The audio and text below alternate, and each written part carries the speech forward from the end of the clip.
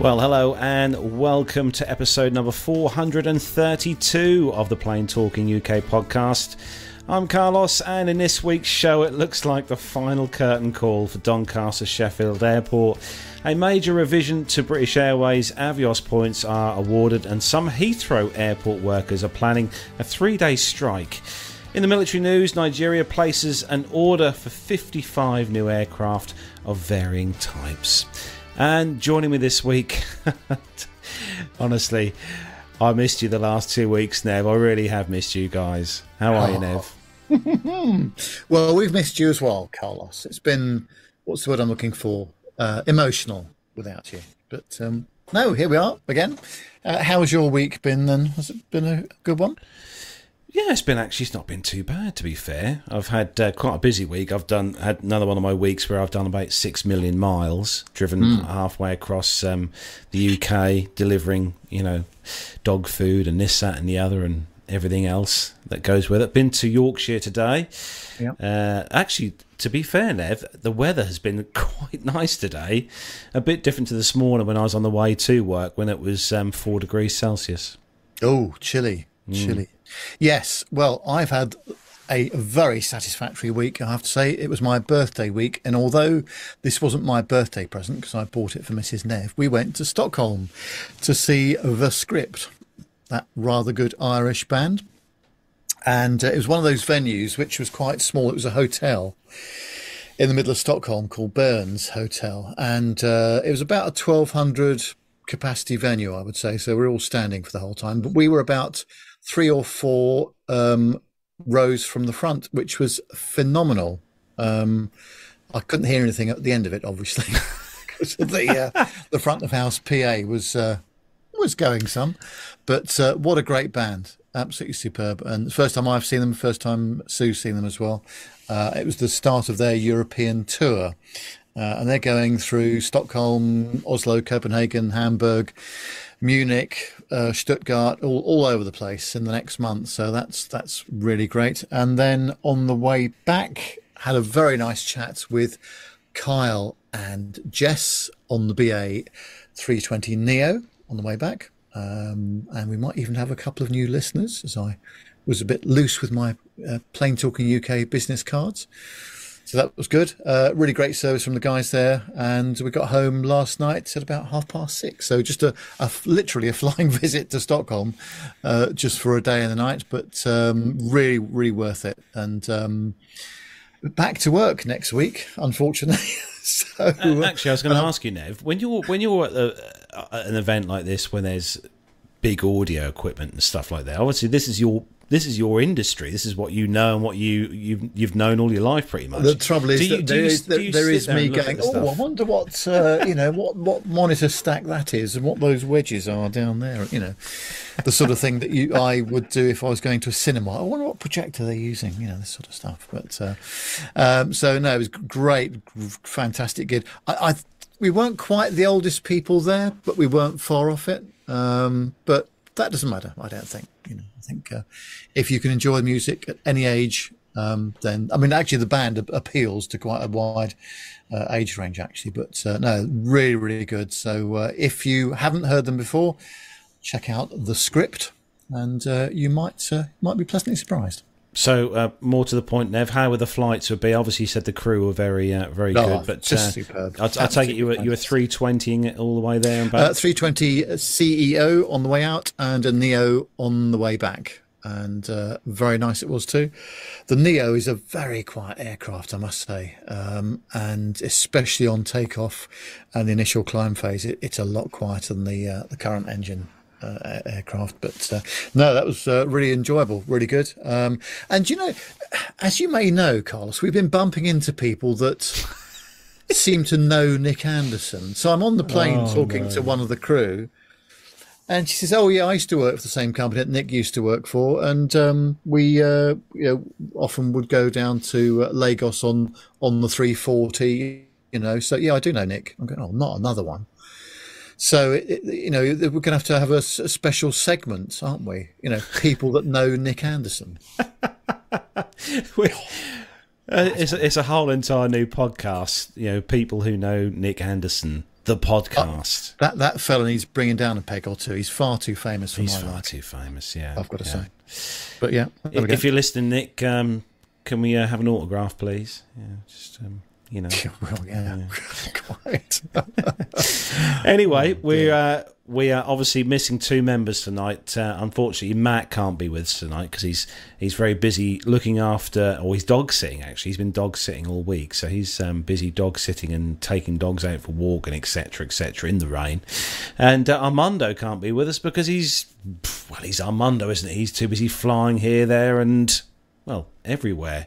But we have got a nice full chat room this evening. Just going to have a quick run through who's joining us in the live YouTube chat room this evening. Kicking off, as he does every week, because he's in there bright and early, it's Richard Adams. Hello to you. Mazoos, hello to you, Mazoos. Good to see you in there. We've got Dirk S. Hello to you, Dirk. Neville Bounds is obviously in there because he's got his blue spanner of doom ready. Bill Aronic, hello to you, Bill, as well. Captain Cruz, scrolling down the list here, make sure I don't miss anyone else out, and welcome to one and all for joining, and thanks for joining us this evening as well.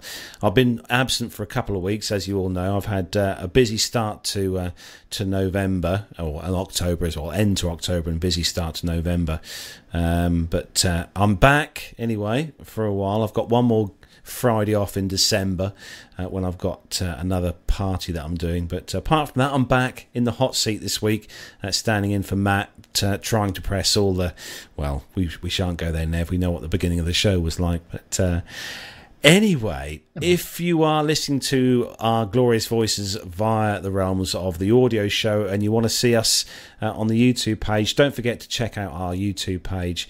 Look for us on there, Plain Talking UK, and hit the subscribe, and don't forget to click the bell icon to be notified when we are live, so you can join us in the chat room with everyone else who's joined us this evening in there. But yes, so we've got lots of news, haven't we, Nev, to get through this evening? Plenty, yes, a lot of news, and some a new segment of the show to talk about later on as well. So stay tuned for that. That'll be very interesting. I hope you'll agree. So, yes. So I suppose you better. I better hit the commercial news button, haven't I? And hopefully, hopefully that works. This will work. The captain has turned on the seatbelt light. Please take your seats and fasten your seatbelts.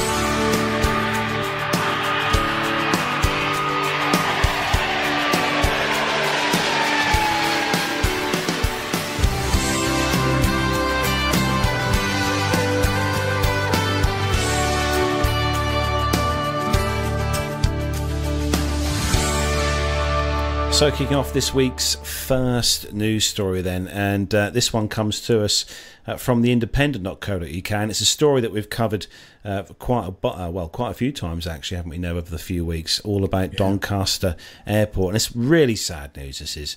And the last flight was actually today. I did hear that on the radio today. The crew apparently were in tears as the last flight out of Doncaster, Sheffield departed. Last flight out of Sheffield departed on Saturday, the 31st of October, to Katowice in Poland, signalling the impending permanent closure. The move was announced in September, despite former Prime Minister Liz Truss vowing to save Doncaster Sheffield Airport from shutting its doors for good. The airport was also recently voted best in the UK in a poll by Which Travel, based on people's experiences travelling through the airport during the peak season. Staff have been sharing their dismay, with one worker posting on Twitter on the 1st of November that was their last shift, and they were saying it's utterly heartbreaking to leave and say goodbye. Holidaymakers were also frustrated by the closure, with one telling BBC Look North, "I'm disgusted. What a waste of a good runway." Although there have been initial hopes of a last-minute takeover to save the airport, owners Peel Group have said that we're currently not in possession of what could be considered a credible offer. A petition was set up to save Doncaster Sheffield Airport, which has reached 105,000 signatures, and the impact on the South Yorkshire community is expected to include the loss of at least 800 jobs. Labour MP for Sheffield Heeley and Shadow Secretary of State Transport Louise Haigh said the closure is truly a slap in the face to hundreds of people whose jobs currently hang in the balance. Haigh added that the government has repeatedly refused to meet with the Mayor of South Yorkshire with the other regional leaders to discuss what other options are available. The Mayor of Doncaster, Ross Jones, tweeted the day before yesterday. He said that we are committed to continuing to work through every stage of the process in our efforts to save the airport, he added. Doncaster Council would begin the process of initiating a CPO or compulsory purchase order, which would be a longer term option due to it being open to legal challenges and taking around 2 years to put into motion. The airport itself is officially set to close following the final flight, which arrives into Doncaster, Sheffield, tomorrow, which is Saturday the 5th of November. That will be the final flight arriving into Doncaster, Sheffield Airport. And I have to say, Nev, looking at the pictures which were on BBC News this week, which I've watched on the TV, it's by no means a small, insignificant airport building as such. Well, the runway, this is the former RAF base Finningley, if you recall, and it's nearly 9,500 feet long, which is a quick calculation, 2,895 metres by 60 metres wide. So it's actually a very big runway. You could get plenty of big stuff off of there and going long distances. And at a time when we're always complaining about shortage of runway capacity. Now, I know it's not in the southeast, but nonetheless, I think this is a big deal. Same situation with Manston Airport. I mean, we're talking about Manston for other reasons now, of course. But, again, superb facility there, 10,000 foot of runway, roughly, same as Gatwick. And, of course, these big facilities... once they're decommissioned, they very rarely come back. I'm thinking about places like Plymouth Airport, for example, in the southwest. And of course, all this real estate possibility for, it's going to be housing, isn't it? Or commercial property or whatever it is. I'm sorry, I just think the priority is all wrong here. It's difficult enough as it is to get decent runway availability here in the UK, and to close this facility and to actually, I don't think they've tried hard enough. I really don't. I think there's some investors out there that could make a real go of this, especially when you've got people like Wizz Air and those folks, who are offering good value flights to the former Eastern Bloc countries and all the rest of it.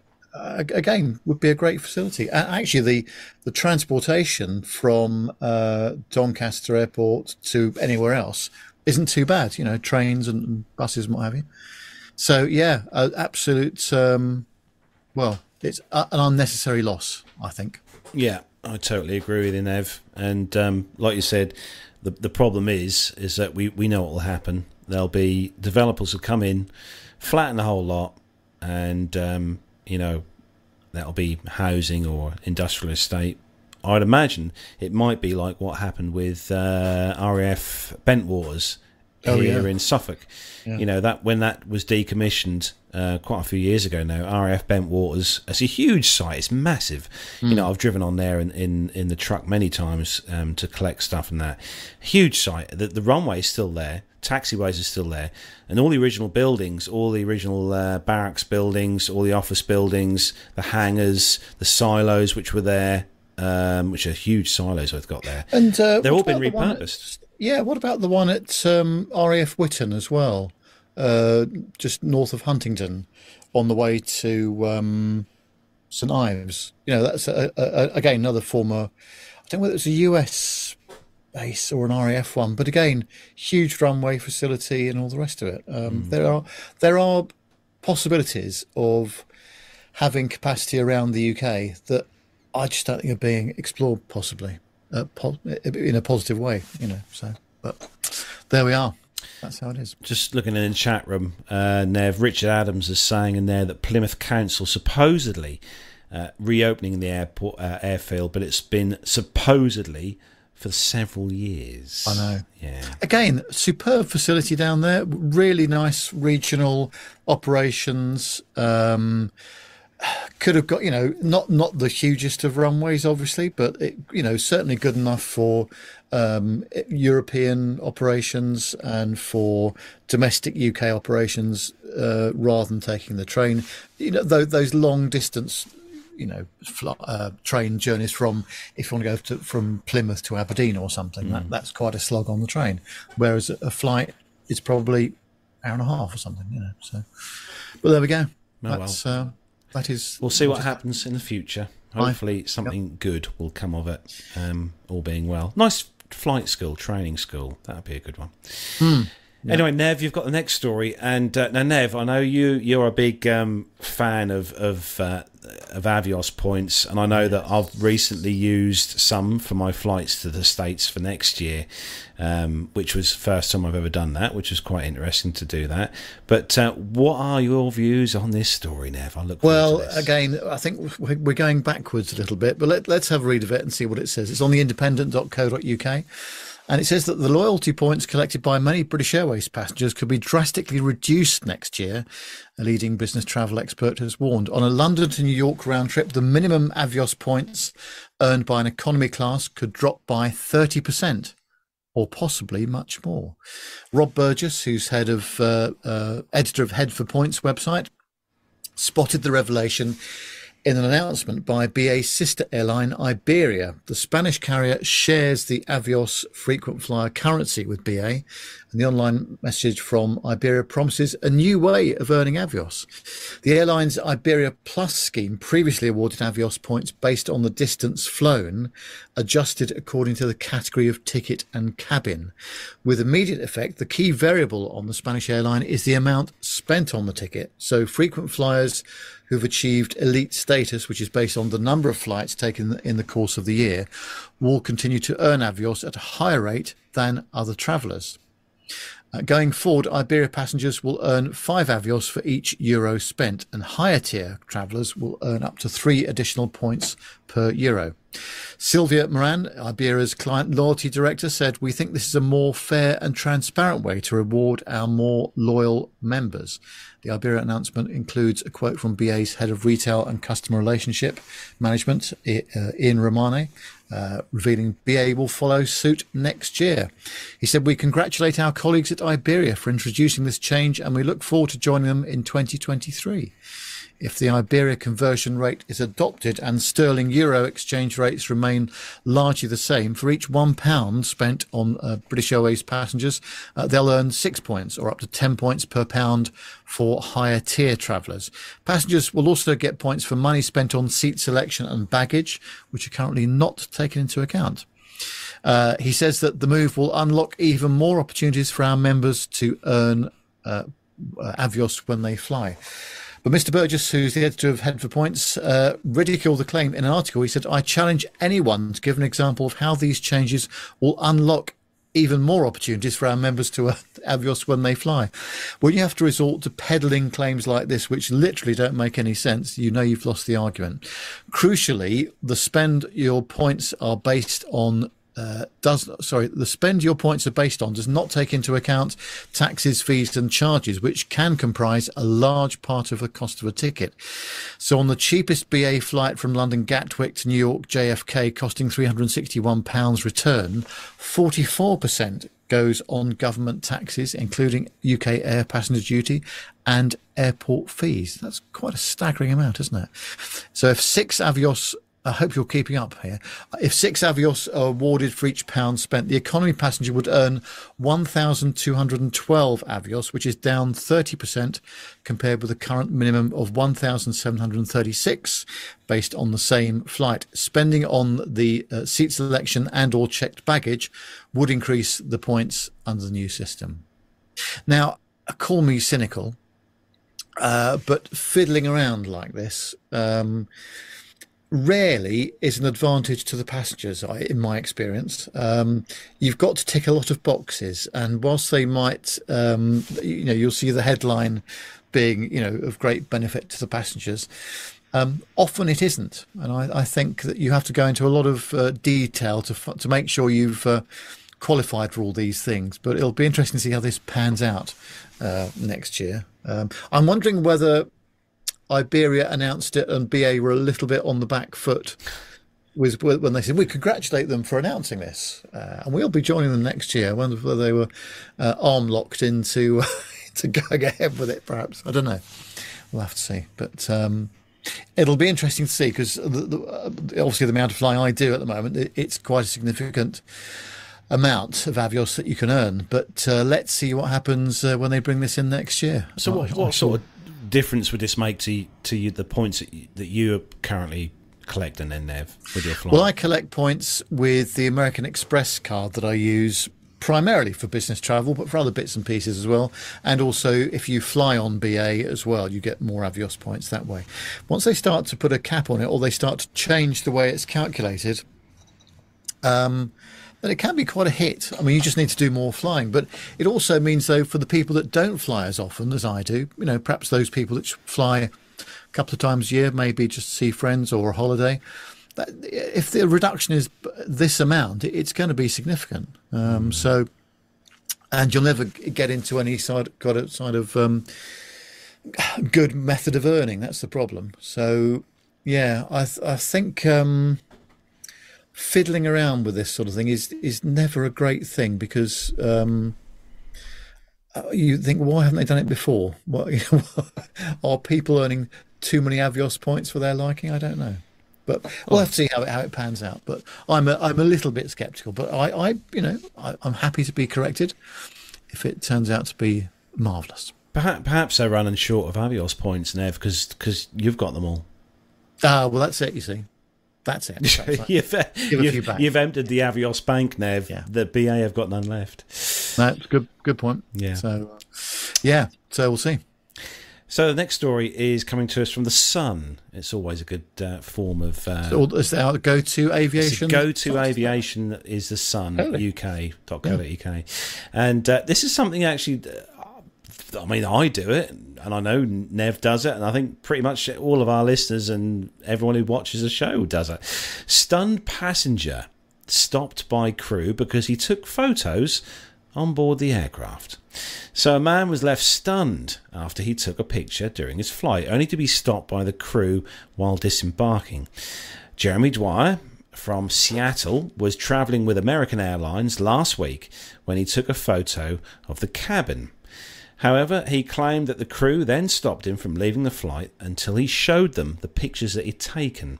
He later wrote on Twitter, "Honest question. Can a crew member physically prevent me from getting off the aeroplane until I show them the contents of my phone?"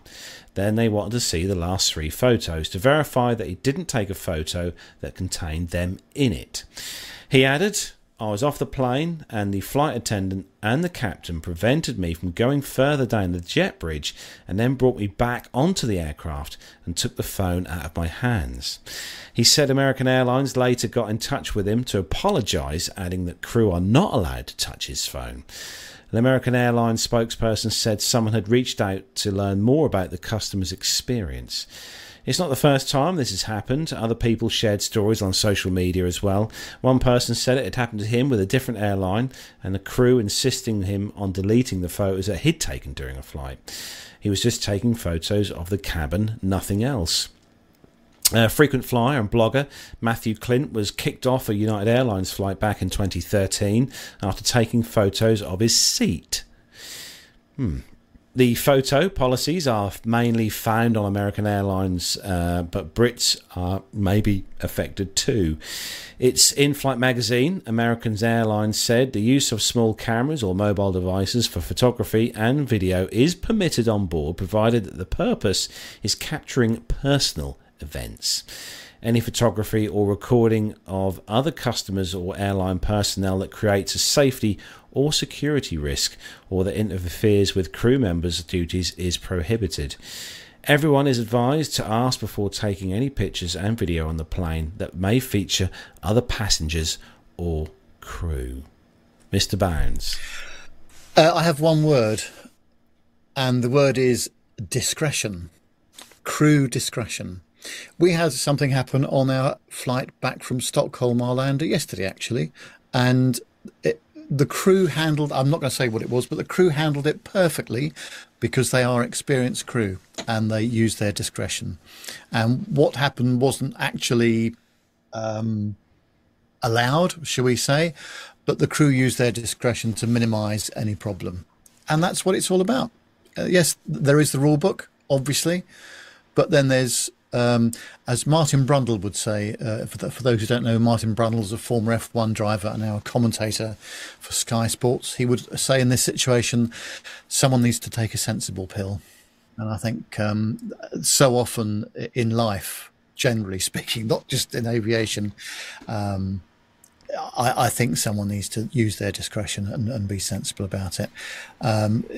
Escalating these situations is never good, is it? It never ends well. And here we are talking about it and some poor publicity for the airline, completely unnecessarily so as well. Yeah, I was going to say, as my laptop goes into fan mode, I was going to say, Nev, I mean, you look at on YouTube, all the bloggers and vloggers that are on YouTube doing videos all the time, you know, I mean, I'm not going to mention any names, there's hundreds of them out there, but, you know, there's a few of them that are quite prolific, quite frequent vloggers on YouTube that video pretty much everything, passengers, crew, seats, everything like that, and they're still doing it. They're not being stopped.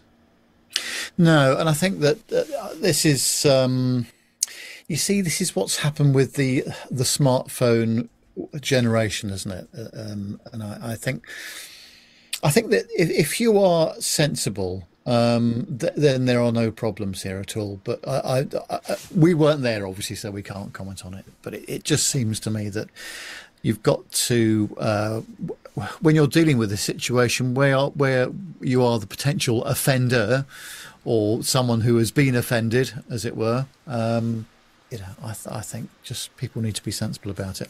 And as John Jester says in the chat room, discretion requires common sense, and that isn't allowed. He may have a point. So I know it's something that could be up for discussion for quite some time, I think, when it goes to with things like this. I mean, everyone takes pictures. We all take videos. I take videos, you take pictures, and I've never had any issues all the years. Do you remember that situation? I mean, it's not quite the same thing, but I'm talking about the discretion thing again. Do you remember that thing that happened in the Jersey Airport lounge when we were waiting to go back to the UK, and I decided to intervene a little bit just to be helpful. But obviously some people can't be helped. But those sort of situations, it's just kind of, I don't know. The trouble is, you see, we're in 2022 where everybody's offended by something, and it's social media and it's escalation, and it's just there's no stopping it, is there? Sometimes, no. But no, I like travelling with an experienced crew that use their discretion if something happens, which is not quite within the rule book, but they've chosen to ignore it or just to let it go because it's the easiest thing to do for everybody's benefit. So yeah. Just reading in the chat room, Nev, Neil Lamborn says he's just got back from Poland yesterday, had a bit of a bumpy landing, had people crying, crossing themselves, screaming, and then clapping on landing. Oh, it sounds like it's probably one of Captain Al's landings, I would venture to suggest. A Ryanair one, I don't know. No, Nev, you've got the next story, and it's all about it's back on the pilots' contracts thing, proposed contracts for American. Well, yeah, this is on simpleflying.com, and it says that the Allied Pilots Union has rejected the offer from American Airlines for its pilots to receive a 19% increase in pay over 3 stages for the next 2 years. This is in return means that the airline will need to reconsider a higher offer to fend off the struggles set out by the global pilot shortage and increased demand for air travel post-pandemic. The board decided to reject the 90% offer by 15-5, with board spokesman Dennis Taylor commenting, American's management is focused on keeping pay increases as low as possible and has ignored crew scheduling changes that the union claims will reduce the number of cancelled and delayed flights. Management's failure to invest in a pilot contract that levels up to meet passenger demand only creates more uncertainty for the holiday travel season and even next summer. This isn't the first airline to feel the pressure of the demands of its pilots, though, with rejection from United Airlines, close to 10,000 pilots at the offer of 14.5% over 18 months. In a statement released by the Airline Pilots Association, 94% of the 9,980 United pilots rejected the offer on the table from United, whilst Delta pilots voted unanimously to authorise a strike if no deal was reached with the Atlanta-based airline. The last major pay rise at Delta occurred in 2016, and negotiations had begun prior to the onset of the COVID-19 pandemic. However, as aviation came to a halt during subdued demand, negotiations started again in January this year. Even Southwest pilots have taken to picketing at their Dallas Love Field Airport, even though federal law prohibits this. These pilots stood in the hot sun, the protest including up to 1,300 pilots from the airline, highlighting the overall industry demand for better pay for the current high demand in air travel. Together, this identifies the pilots of the biggest 4 airlines in the USA, standing firm on their expectations and remediation for their expertise in the industry. Well, now I don't know much about pilot contracts, as you can imagine, but I would have thought that all of these folks have probably had to take a hit in the past. I know some UK airline pilots certainly have, in order to assist the company to get through some of the more difficult times. Now, there is an unprecedented demand for travel, no two ways about it. Certainly, I mean, Stockholm's not a very busy airport, but Heathrow certainly was again this week, as it is on most weeks. So I hope they can solve all this without resorting to strike action, on an ongoing basis, because again, that's going to give the airports and the airlines even more problems. But it just goes to show you, doesn't it, that I think there has to be some give and take on both sides probably, but generally speaking, some fair play has to take place here. Yeah, I just, it doesn't inspire the youngsters, Nev, to want to, no, get into the industry much. Again, I was talking to a crew member on the way out to Stockholm this week, and she was saying it's the hours are pretty brutal now, and I was just thinking about that. Sometimes I feel quite tired if I've flown twice in a week, even short haul, but then these folks are doing it, they're doing 4 sectors a day, 5 sectors a day maybe, even on short haul hops with early starts, late finishes.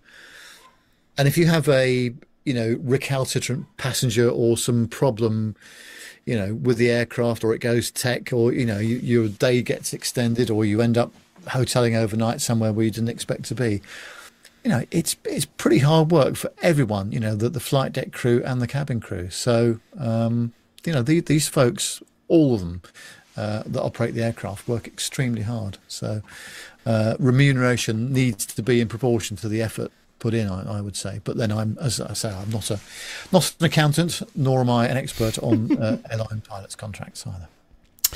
So the next story, Nev, and this might shock you, so I hope you're sitting down. Okay. So this comes to us from simpleflying.com, and believe it or not, the Airbus A330 made its first maiden flight 30 years ago this week. Good Lord. 30 years. I'd never believed that. No. So the Airbus A330 was and is an aircraft that pioneered the European plane manufacturer's success in the wide-bodied market. And this week marks the 30th anniversary of its maiden flight.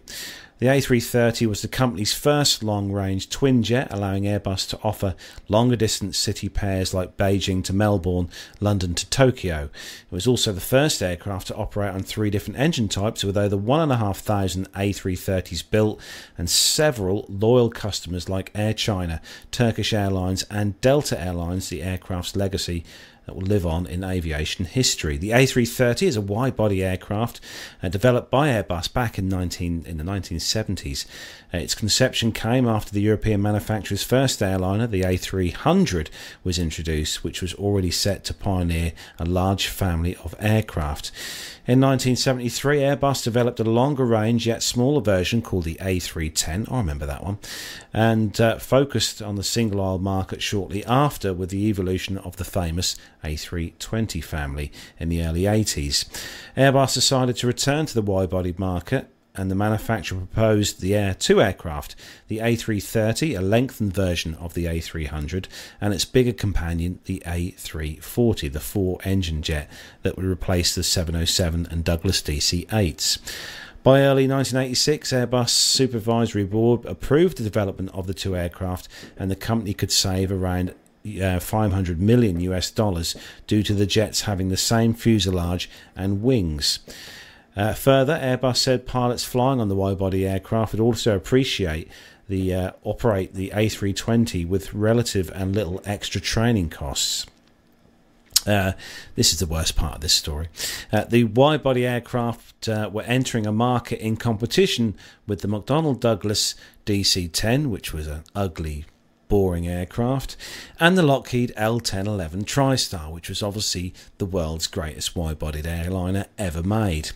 However, Airbus had the upper hand as the A340 and A330 offered 25% more fuel efficiency with the same range and payload as its competitors. However, the 340 was developed first, as Airbus found that most of its customers at the time were opting for four-engine jets over twin jets. The A330 was Airbus's first long-range aircraft and could carry between 250 and 440 passengers, depending on the configuration. Cool, 440 now in a 330. Yeah, I'm not sure about that. And the twin-engine Dash 300 version, carrying 277 passengers, has an improved takeoff weight of 242 metric tons, which added 500 nautical miles of range, according to Airbus. It can now fly a maximum of 6,350 nautical miles, and its latest variant, the A330-900, has a maximum takeoff weight of 251 tons compared to the A300s and the A330's earlier version, which was 8.46 metres longer than the A300, measuring 63.6 metres. While the A330 succeeded, Airbus decided to develop a re-engined aircraft called the A330neo, which we've all talked about on the show over the last few months. The aircraft type offered only the Rolls-Royce Trent 7000 turbofan with improvements to its sharklets and 14% better fuel economy per passenger seat. The development of the newer model was to compete against the Boeing 787s regarding modern engines. While Airbus says the A330neo is still powering the family into the future with its new engine and wing technology, it has not reached, they said, the A330's level of success. This is because while most of the airline's fleets of the A330 are still relatively young, there is no need to swap out for more expensive versions. Nevertheless, the A330neo could again gain more traction amid the recent delays that have plagued the 787 deliveries. Now, having flown on the 330 a number of times with a few airlines, Virgin Atlantic being one, and also A330 we flew with Oman Air many years ago. I suppose it's how they're configured and it's how the seats are, I guess this, but I wasn't a huge fan. We flew, where did we fly? We flew in an A330 with Virgin to, I can't remember what it was now. Can't remember the destination, but it was bloody awful. I found anyway. A lot of people like the aircraft. I mean, the Neo, obviously, I'm yet to fly on the Neo, the 330 Neo. I know you've flown on, obviously, you've flown the 320 Neo, Nev. Yeah. Have you been an A330 person, Nev? I've only flown a 330 twice. Once was with Emirates to Dubai in 2006 for an exhibition that we were doing over there. That was in economy. That was a nice very nicely appointed aircraft, actually, in terms of seats and comfort and what have you. And then the other one I went to went to Brazil. So I flew from Lisbon with TAP Portugal to Brazil, and that wasn't bad actually. But as you say, configuration is all the thing, and the thought of 440 people being on that aircraft would give me a nosebleed just even thinking about it. But actually, it's been a very popular aircraft because it's been very versatile, because it can handle the, high density short haul stuff, as well as some very good range out of the aircraft for the long haul stuff. And especially with the ETOPS certification and all the rest of it, it can go a very long distance. And now they're with the Neo versions, obviously they're getting even more range out of it because the airframe is even more efficient. So, but I've quite liked it, I must say. Sorry, now I'm just reading Dirk S's comment in the chat room. Oh, well, yes. Dirk, honestly, shake your hand, Dirk. Dirk S says, in my honest opinion, the classic A330 versions are the most unexciting wide bodies in existence. Yes, I would agree with that. Although, have you noticed, if you look at a 330 on landing, it seems to be a very nose high, last 100 feet before it gets on the deck, doesn't it? It's just got a very sort of predatorial look about it, with the way that the landing gear is canted as well. But as I say, I've quite liked it, but they've, with the lack of the A340 now, primarily because of fuel saving and all the rest of it, they've got to do more with the 330, and obviously the Neo is going to do that. But I had not realised it was 30 years old. That's extraordinary, isn't it? Yeah, I didn't until I saw that story this week when I found it online. Yeah. I'd never realised it was 30 years old. I 20 maybe push, but 30 years old. As we say, as we get older, time seems to slip away a bit, doesn't it? So, by the way, what are you doing next week? Are you busy at all next week, Carlos? Am I busy at all next week? Have you got sort of 20 minutes free, would you say? Yeah, I've got 20 minutes free. Yeah. Well, Airbus wants you to design the livery for the A350 freighter test aircraft. Oh. So if you wouldn't mind doing that. And it's true, because it says it's on the ukaviation.news. It says Airbus is calling on professional designers, amateur artists and students from across the world to submit design for the Airbus A350F rollout livery, and is offering some unique prizes for the winning designer. The design brief gives you over 1,000 square meters of creative space to showcase how the A350F benefits airlines around the world and uses the very latest technology to save fuel and reduce costs. There's no limit to colours or complexity, and the winning design will be adapted with the help of Airbus designers to be displayed on the first A350F. The winning designer will then be invited to the Paris Air Show in 2023, where they will be gifted a replica of the aircraft and their design revealed. In the following year, they will visit Airbus Toulouse to see their design rollout of the factory for its first flight wearing their design. But you've got to be quick. Entries must be made by the 28th of November. So don't hang about. I've not even thought about doing that. Mind you, I didn't pass my art exam at school, so I don't think I'm best qualified to, put in an entry particularly. But interesting, isn't it? Yeah. I'd like to design the design for that.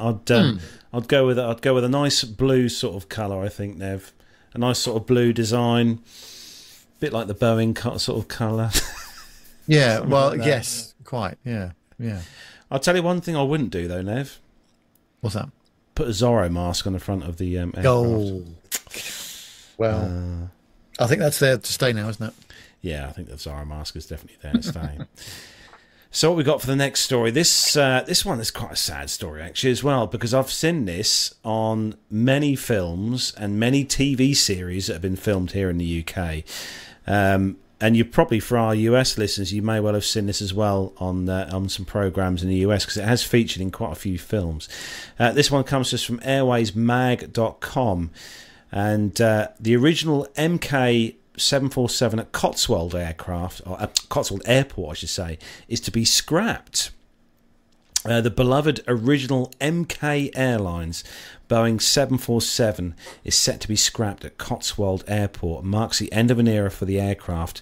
The disused aircraft has sat in pride of place at the airport since May 2009, operated in its final days by former cargo airline MK Airlines, based in Ghana. I've never heard of them, Nev. The plane is now 44 years old and has had a lifetime of service. The Golf Mike Kilo Golf Alpha started service with Cargo Lux and went on to fly for airlines such as Flying Tigers, FedEx, Atlas Air, Polar Air Cargo, before entering service with MK Airlines back in 2001, according to Fresh Aviation. Cotswold Airport repossessed the aircraft back 10 years ago and has been used as all sorts of things, as a party plane, hosting a number of corporate events and weddings over the years, although it's recently been replaced with a unique and more extravagant party plane, which I know, Nev, you know all about, the BA, is it the Nagus one? Yes, yeah. Which they've replaced it with. The decision to scrap the Boeing 747 was not taken lightly, according to the statement released earlier this week, which adds that the aircraft has suffered significant damage over the years. Countless aviation fans and residents have commented, expressing their grief at the news. And an announcement on the 24th of October from Cotswold Airport stated, "Sadly, the end of an era, as it's time for this old bird to be recycled. Having sustained significant storm damage over the years and safety concerns with the fuselage, we've taken the tough decision to scrap Golf Mike Kilo Golf Alpha." So there we go. So one for the key rings, Nev, I think. It's another one gone, isn't it? Yeah. God, dear. I remember seeing this. They've used this on quite a few BBC TV drama series, actually, here in the UK. Dirk S is saying more airplane parts for Carlos Snatch. Wow, very true. Very true.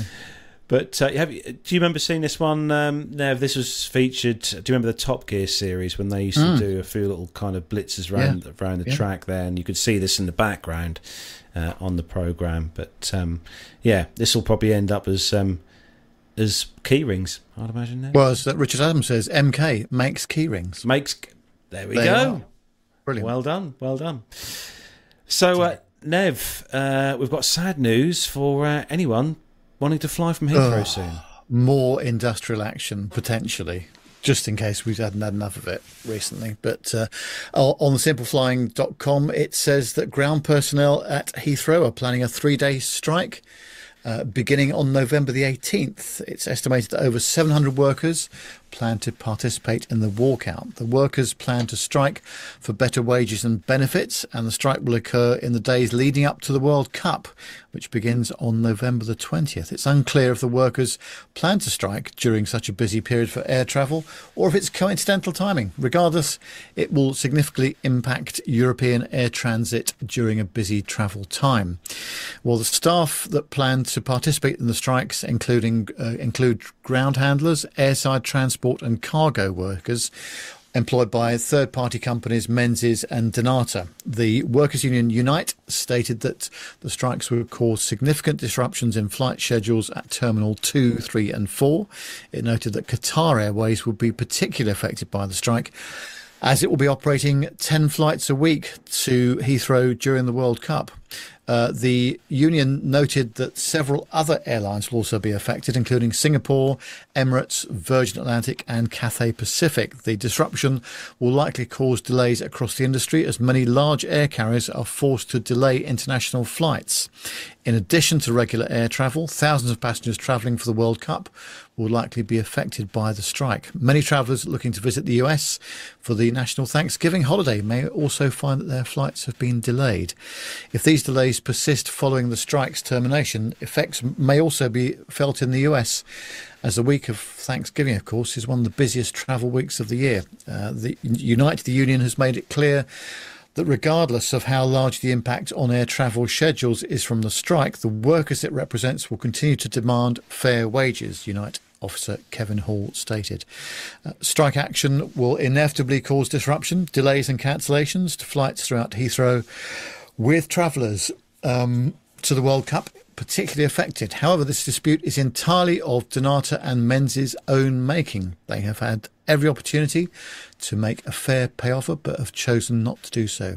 Negotiations are ongoing, which means that the strike may be entirely avoided if an agreement is reached before November the 18th. When asked about the effect this strike will have on airport operations, a spokesman for Heathrow told Simple Flying, "We are aware of proposed industrial action from Donata and Menzies' colleagues at Heathrow, and we are in discussion with our airline partners on what contingency plans can be implemented to support their ground handling should the strike go ahead.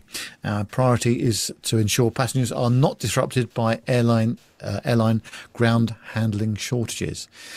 Well, we all know what happened recently, don't we, with lack of ground handling staff, baggages and luggage and all sort of catering, all sorts of delays and what have you. So let's hope that they can come to some sort of arrangement before the 18th of November.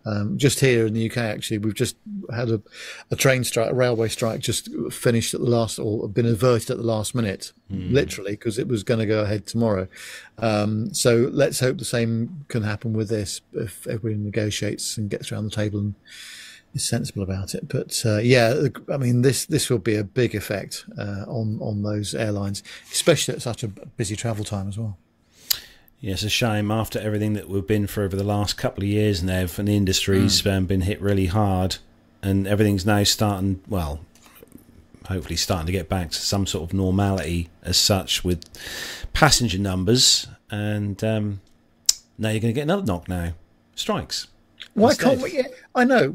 It's sort of one step forward and two steps backwards all the time, isn't it, in this industry at the moment? Why can't we just have 2 steps forward, then another 2 steps forward? Would be nice, wouldn't it? Just as a as a concept. But there we are. Moving on to the next story, I'm trying to find a happy story here. Actually, this next story is quite happy. Actually, it is. Fair. Yes. This one comes to us from WizzAir.com. There we go. And apparently, Wizz Air have been named the Global Environmental Sustainability Airline of the Year at the World Aviation Awards. Say that after 2 bottles of Pinot Grigio.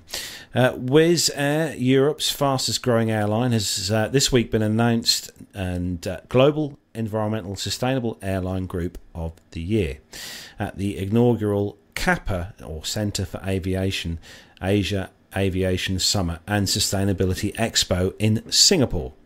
The airline also received recognition as the EMEA, or Environmental Sustainability Airline of the Year, and the CAPA Environmental Sustainability Awards for excellent recognised airlines and airports who put climate change at the forefront of their business and strive for carbon neutrality. The awards are independently researched by CAPA's analysts and carbon reduction strategists. Invest Global CAPA and part of the Aviation Week network. It's one of the world's most trusted sources of marketing intelligence for the aviation and travel industry. Wizz Air are proud, they said, to have the lowest CO2 emissions per passenger per kilometre in Europe, and they're committed to further reducing CO2 emissions by 25% by 2030. They say as part of an ambitious fleet renewal plan, the airline has been continuously adding new aircraft to the fleet, like the Airbus A321neo, and currently operates one of the youngest and most fuel-efficient fleets in the world, with an average age of 4.6 years old. Wizz Air is the biggest operator of the Airbus A321neo in Europe and has one of the largest standalone order books globally of over 370 state-of-the-art A321neo aircraft, which will help the airline to meet its sustainability targets And on top of fleet renewal, the operational teams are constantly working on fuel efficiency initiatives to improve the related data science. So, I mean, you keep hearing this all the time now, Ned. We do stories about this all the time, about winning awards for this, that and the other. At the end of the day, everything still emits some sort of emissions of some degree. Yes. You know, we've not got to the stage yet where airlines are blowing potpourri out of the exhausts. or you know... I tell you what, though, aren't Wizz doing well at the moment in terms of new aircraft orders and all the rest of it? They're really going for it, aren't they? Big time. I'll tell you what, they've done a really good turnover in my second home, Malta. They've got a really good little base there at Malta now with flights, regular flights into there, and that's very popular. I'm yet to fly on Wizz actually, Nev. I've not had a chance to fly on Wizz yet. Have you? No, not at all. Perhaps we need to find someone that works there that could help us. We do need to find someone who works at Wizz. I'll do some work on that. See what we think about it. Yeah. If you've flown on Wizz, let us know. Send us some feedback. We'd love to hear what Wizz are like. I think Neil Landmore may have flown on Wizz. I'm not sure. He'll tell us in the chat room, or have I just made that up? I just thought I'm sure he mentioned it on one occasion, but he'll tell us in the chat room shortly. Actually, I'm just reading in the chat room on the subject of Neil Landmore. He says they can afford new aircraft because they charge between £12 and £30 to choose a seat. Ah, well, there you go. You see.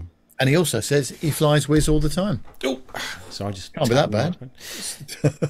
Yes, they can't be all that bad. I'd imagine, Nev, if I had to guess, I'd say they're probably very similar to our very own Ryanair or EasyJet. Yes, possibly. But I'd like to try it out one day. I think we should find a route to go on. We'll do a little report, shall we? We'll do a PTUK NP, a special NPE.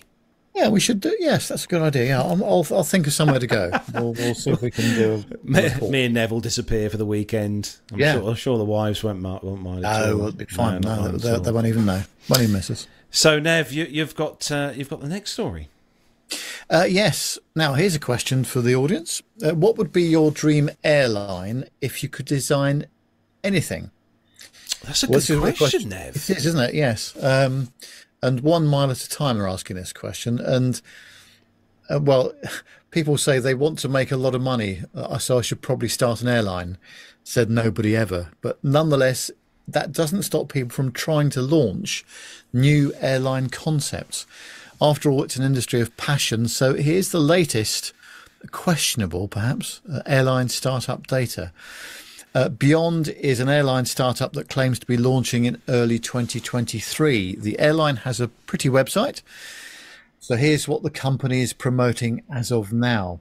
The airline will fly non-stop from the Maldives to up to 60 destinations around the globe, including in Europe, Asia, Africa, and even Australia. Initial destinations will include Dubai, Hong Kong, Milan, Munich, Paris, Singapore, Taipei, Vienna, and Zurich. And Riyadh also. Missed that out, sorry.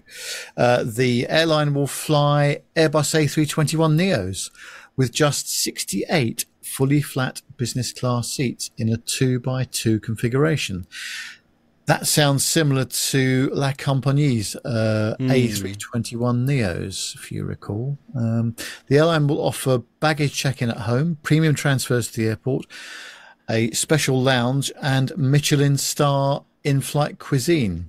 The parties behind the airline are the Simdi Group, which is a Maldivian company that provides products to the hospitality industry, and Arabesque, which is a UAE-based investment firm. Now, these all business class airlines have had a bit of a mixed, not mixed reviews, but just mixed operations, really. Some of them have not been very successful over a long period of time, and they've had to stop it because they just can't make the numbers work. Didn't we have an airline many years ago, Nev? I think they were based at Stansted. They operated the 767 Silverjet. Yeah. Silverjet. It was one at Silverjet that were based there. Yes. And they had that similar idea of operating an all kind of business class. I think it was all business class 767 when they flew. Yeah. And that lasted a few years, I think, but it didn't last for very long. And haven't we had another one, Nev, since then? Done long haul. Not La Campagne, but I'm sure there was another one, Nev. There was, and there was one actually that used to operate out of Manston back in the day as well. I'll look that up in a minute 'cause I can't remember what it was. I'm sure someone in the chat room will tell me. Well, obviously I hope it's successful, but the track record of this kind of operation is not great. Now, it depends on what the fares are going to be, I guess, and who's going to be flying them. But, well, let's see. If they are serious about it, and we haven't got very long to wait before they do launch it, let's see what they come up with. But obviously with the A321neo, that is quite a long range aircraft these days as well, isn't it? So they've got the range to do these longer trips, and with just 68 people on board, with that kind of payload, you've got a very long range, I would imagine. So let's see. Yeah, Neil Lamorne has just put in the chat room XL, or was it June? Yeah, that's right. June. Yes. Yeah. XL was one I was thinking of, Neil. Yeah. So La Campagne, they're still going, Nev? Yes. They are still going, yeah. Yeah, but I believe so. Yeah. Yeah, this whole thing is just one of those things that I just in the current climate, with the way things are in the world at the moment, especially in the UK, with the price of heating and all the rest of it, all our utilities stuff, people haven't got the money to go out and spend on posh flights. No, and also if they're attracting or trying to attract the business community, I mean, I know a lot of my industry colleagues that aren't allowed to fly anymore unless there's a very good reason for it, or if they're flying, then it's economy or premium economy. They're not allowed business class flights, so they've got to be careful about how they pitch this. But obviously, they have identified a sector of the market that is ripe for this. I hope they can make it succeed. Obviously, so let's see how they do. Well, that is where we bring the commercial news segment to a close. But we have got a very special segment coming up next, haven't we, Nev? What is this bit? Because we gave a teaser on it last week, didn't we? Oh, yes. This is, Armando doesn't do very many interviews, but when he does, they are really good. They are phenomenally good. And you never quite know what's going to be coming up. So I haven't had a chance to read the full story on this, but he's interviewing a fella called Stuart Airy, and I noticed there was a bottle of whiskey being shared between them as well. So obviously the start of the interview is very, calm and what have you. But as we get towards the end, perhaps, people are being a bit more, how should we say, loose-tongued with what they're saying and what have you. Having said all that, it's a fascinating interview with Stuart. So why don't we play it out and let's see what Armando and Stuart got to say. Hey, everybody. Over the next couple of weeks, you're going to hear this interview with Stuart Airy. Now, Stuart and I were both here in Denver, Colorado at Flight Safety for PC-12 recurrent training.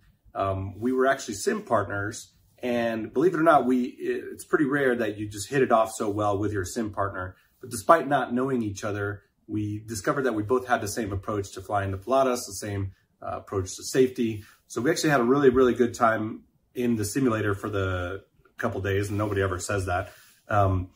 We had actually just finished a simulator session when we recorded this. So we came back to my hotel, we recorded the interview in the lobby.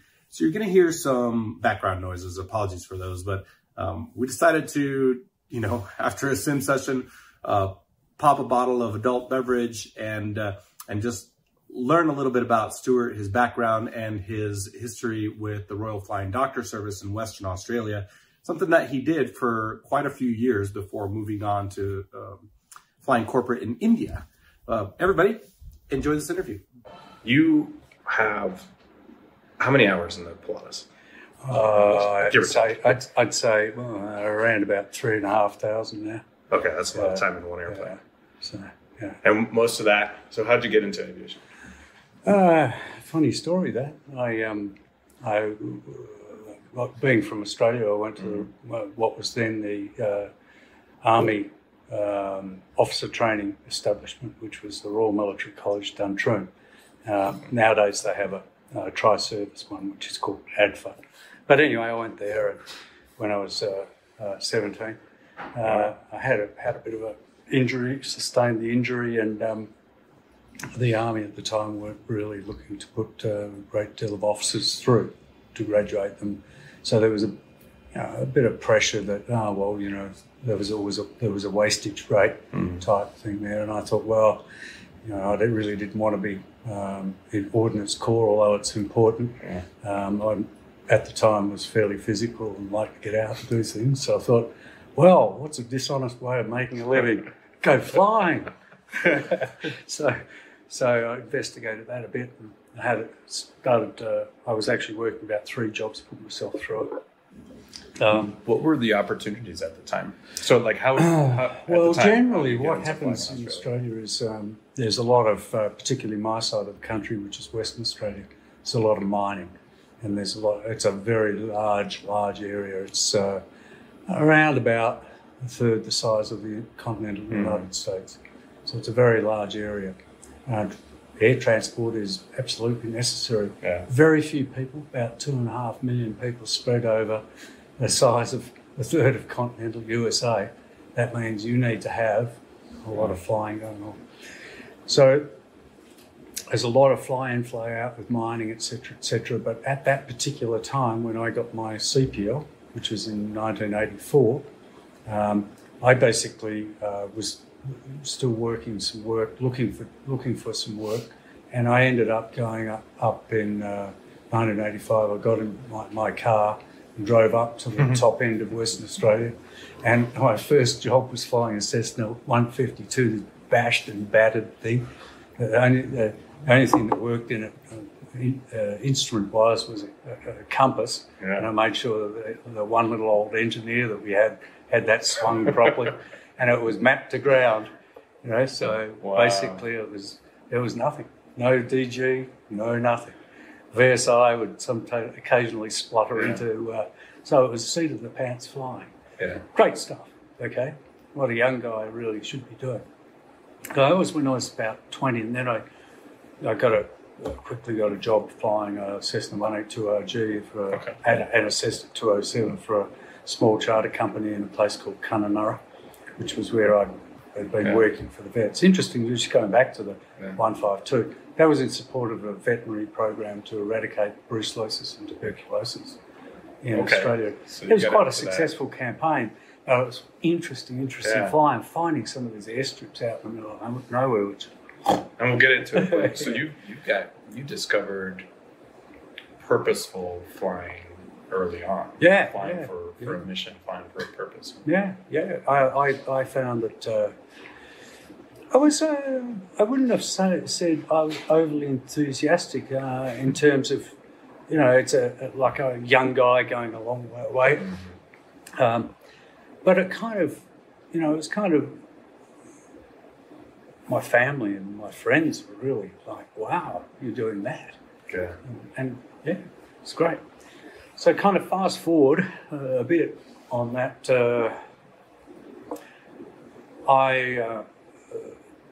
I worked till the end of 1985 until the wet season, what we call the wet season, which is the monsoon season in the northern part of Australia, kicked in. And then I went, the company kind of contracted up all of it. They only kept the core pilots, and I was one of them. So I went back to Perth, spent the summer down in Perth, which is my home city. And then I applied for a job at a charter company up in Newman, which is an iron ore mining town. So I worked there for a couple of years. Got enough hours that I thought it was about time, because I was only flying VFR, and I was flying up to a 310, Cessna 310R, which is pretty good. Young guy flying without an instrument rating. And so I thought, well, I better go and get an instrument rating. So then I headed back up north to the Northern Territory, to Darwin, did my instrument rating there, got a job with a charter company there. My first posting was out in an Aboriginal community where I lived with my soon-to-be wife. And we stayed there for not that long, probably only about 8 months. And then I liked the company that I was working for, and I liked the guy that I was working for. But I said, look, have you got a job in Darwin, because my wife's pregnant, and et cetera, et cetera. He said, no, I don't. And I said, well, look, okay, I understand. So I got a job with a company that's still in existence today in the Northern Territory, and albeit it's different ownership and different business now, called Air North. And Air North at the time were conducting a lot of charter and what they called at the time low capacity RPT, Cessna 310, Cessna 402, Cessna 404, 441, scheduled services. Wow, okay. That was fantastic. Yeah. And we worked our butts off, okay, seriously. When I left there, I had done 871 logbook hours, and it's all single pilot. You write tickets, you throw the mail bags, you take the baggage on and off, you've got animals in cages, you've got people trying to squib you on the tickets. Like Alaska bush flying style. Yeah, very much so. You do realise that flying in Australia to the rest of us is like something exotic, where it's either a bucket list item, or like me, I would pay for a vacation to Australia to go do this kind of stuff. Yeah. You're doing it for a job. Yeah, that's because you're an aviation junkie. Yeah. But it was hot, sweaty, hard work. And I tell you what, I didn't put too many pounds on when I was at that age. So, and then that company, unfortunately, they had a parent company that were a mining company. And the parent company, in spite of the fact that we were making good profit, we were doing pretty well. They decided they were going to churn the aeroplanes into mining equipment as assets. Yeah. And the writing was on the wall. So I decided to go back to the other company that I'd worked for, where I'd been remotely based at Maningrida in Arnhem Land. But because I had plenty of experience then, I've been flying sort of 441 down. I was flying chieftains and stuff, and was a training and check captain with them. So at that point in time, I worked for them for a good 2.5 years. They were good. I liked the owner. He was a crusty old guy and said it as it was. Fantastic old guy. Anyway, Aussie Osgood was his nickname. It was his name, but Aussie wasn't his real name. But everyone called him Aussie Osgood. And he was, this was in the days when he'd chat down the predecessor of Cassidy, kick him out of a hangar and all this sort of stuff. He's a great guy, really good personality. But the money's not real great flying around in the chieftain, and the career prospects. I had a young family, so there was 2 options for me: go to airline, or stay in GA but go to something that's a bit more secure. There were some secure companies around that were paying down, one of which was the Flying Doctor Service. And the Flying Doctor Service had a very good reputation, and deservedly so. Yeah. Fantastic organisation. So I went there thinking I had won the jackpot in aviation, because good equipment, they paid you pretty well, gave you a house, looked after you. And for a young guy, relatively young, with a small family, just the best. So I went in as the boggy there and kind of learnt the ropes. And, RFTS. So a lot of people know about them. But let me give you a bit of background. So because it's a very special. Royal Flying Doctor Service essentially commenced operations in a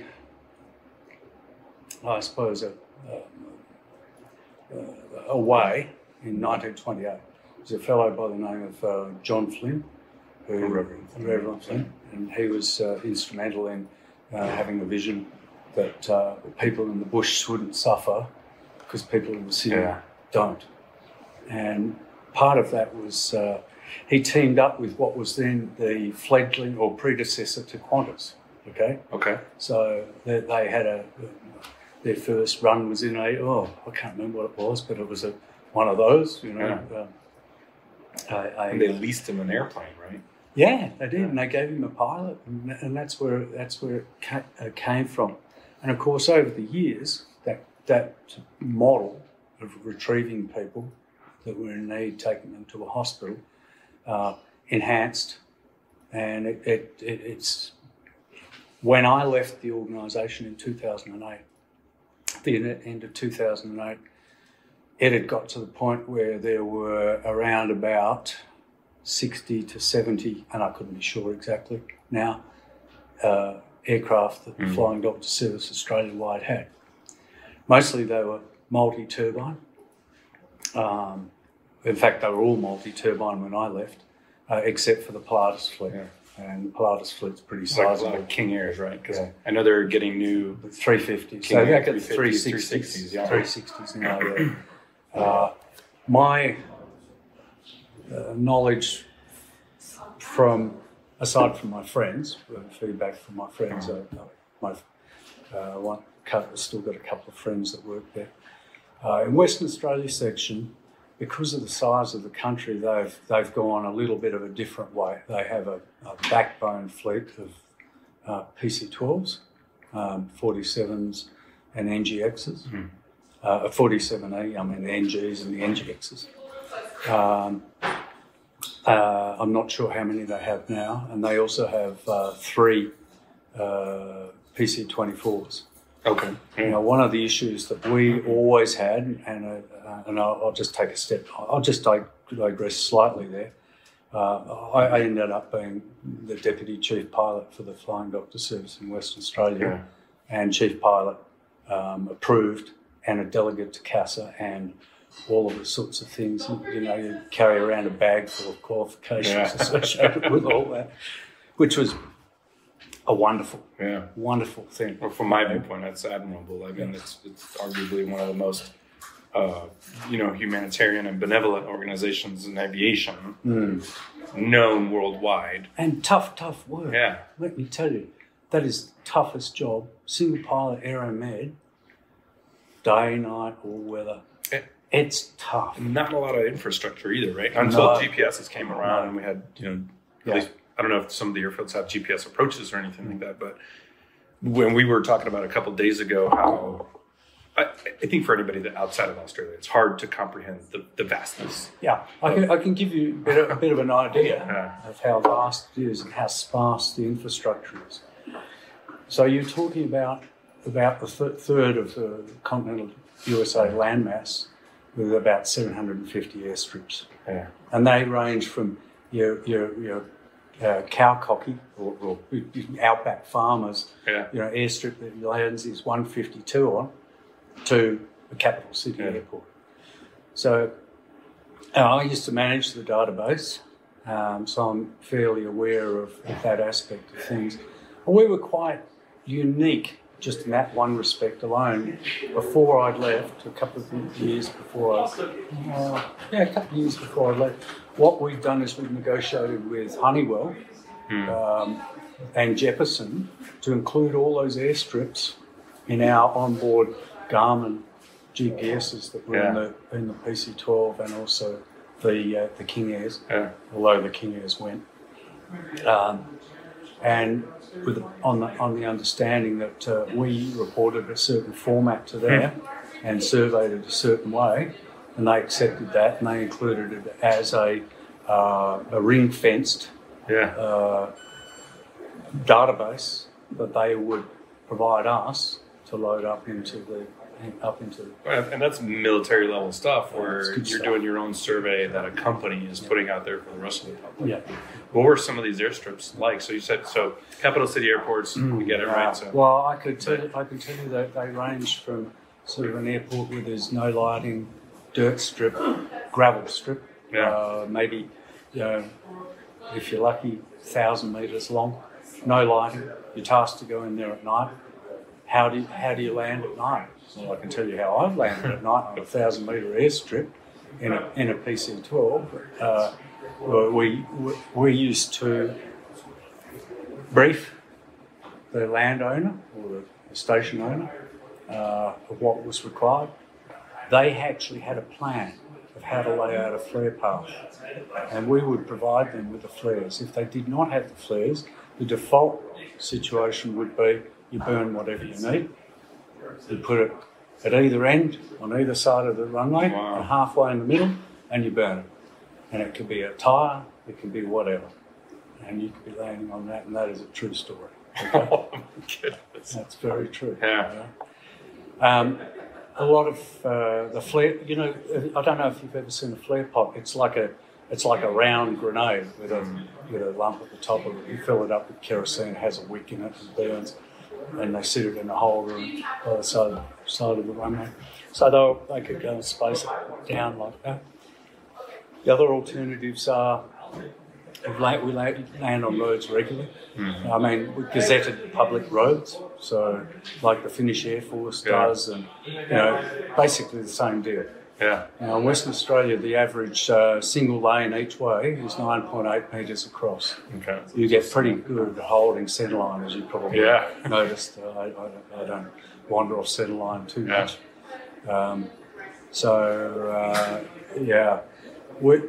The way that we trained pilots was doing it in the aeroplane.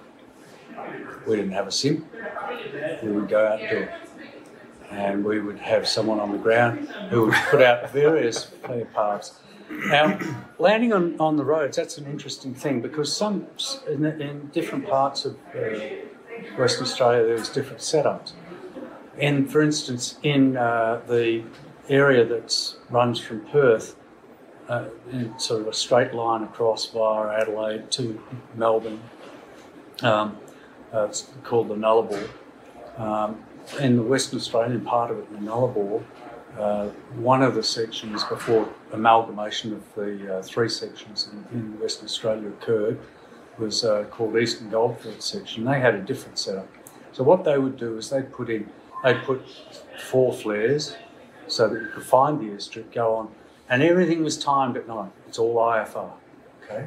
You fly over centre of the runway, you time 10 seconds outbound, rate 1 turn to downwind, being the touchdown zone, drop the gear, time 15 seconds, head in the cockpit, you don't look out because you can't afford vertigo in a black hole, straight back in or on the autopilot, which is probably the safer way of doing it. After 15 seconds, autopilot off, make a rate 1 turn, descending turn, and mid-base, then you look out, okay? Now, in their case, what you do is you line up the first flare on the left-hand side of the approach end of the runway with the last flare on the opposite side of the runway, okay? And you take your cue from that to turn onto final. And they had a series of reflectorised plates. And what those plates did was they were put down the side of the runway, and when you got to 300 feet above ground level, the landing lights of the aeroplane pick up the reflectorised plates, and you might as well have been at an international airport. This is genius. Ingenious stuff. So I've never heard of anything like that. It's all just locally developed over the years. Yeah. By just your experience by the RFDS. And different sections develop different doctrines. Very interesting. Yeah, because it's very different geography and weather. They still use that today. When I lived up in the northwest of the country, and when we did road landings, we had the lamps. Yeah. Okay, so the lamps that you see on the side of the road that they light up when they're doing road construction, that kind of thing. So that's what we used. Or we used the flare pots. Yeah. Okay. When I left there, they were just starting to get into the thing of putting. Yeah. That's it. And having the battery pack LED lights and stuff like that. One of the problems with the LED lights at night is it destroys your night vision. Yeah, it's almost too bright, isn't it? It is. Okay. Incandescent bulbs don't. So very interesting techniques involve time turns.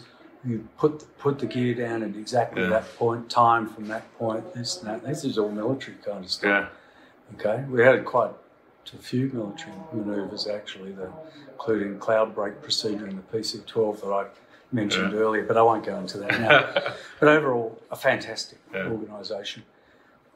I can't speak more highly of the pilots and the engineering staff there. You cannot push 1,800 hours into a Pilatus PC-12 a year without there being a lot of dedicated people, good organisation. We used to have, when I was senior, we had Friday morning prayers, I used to call them, and the English who served in the military probably know what that means.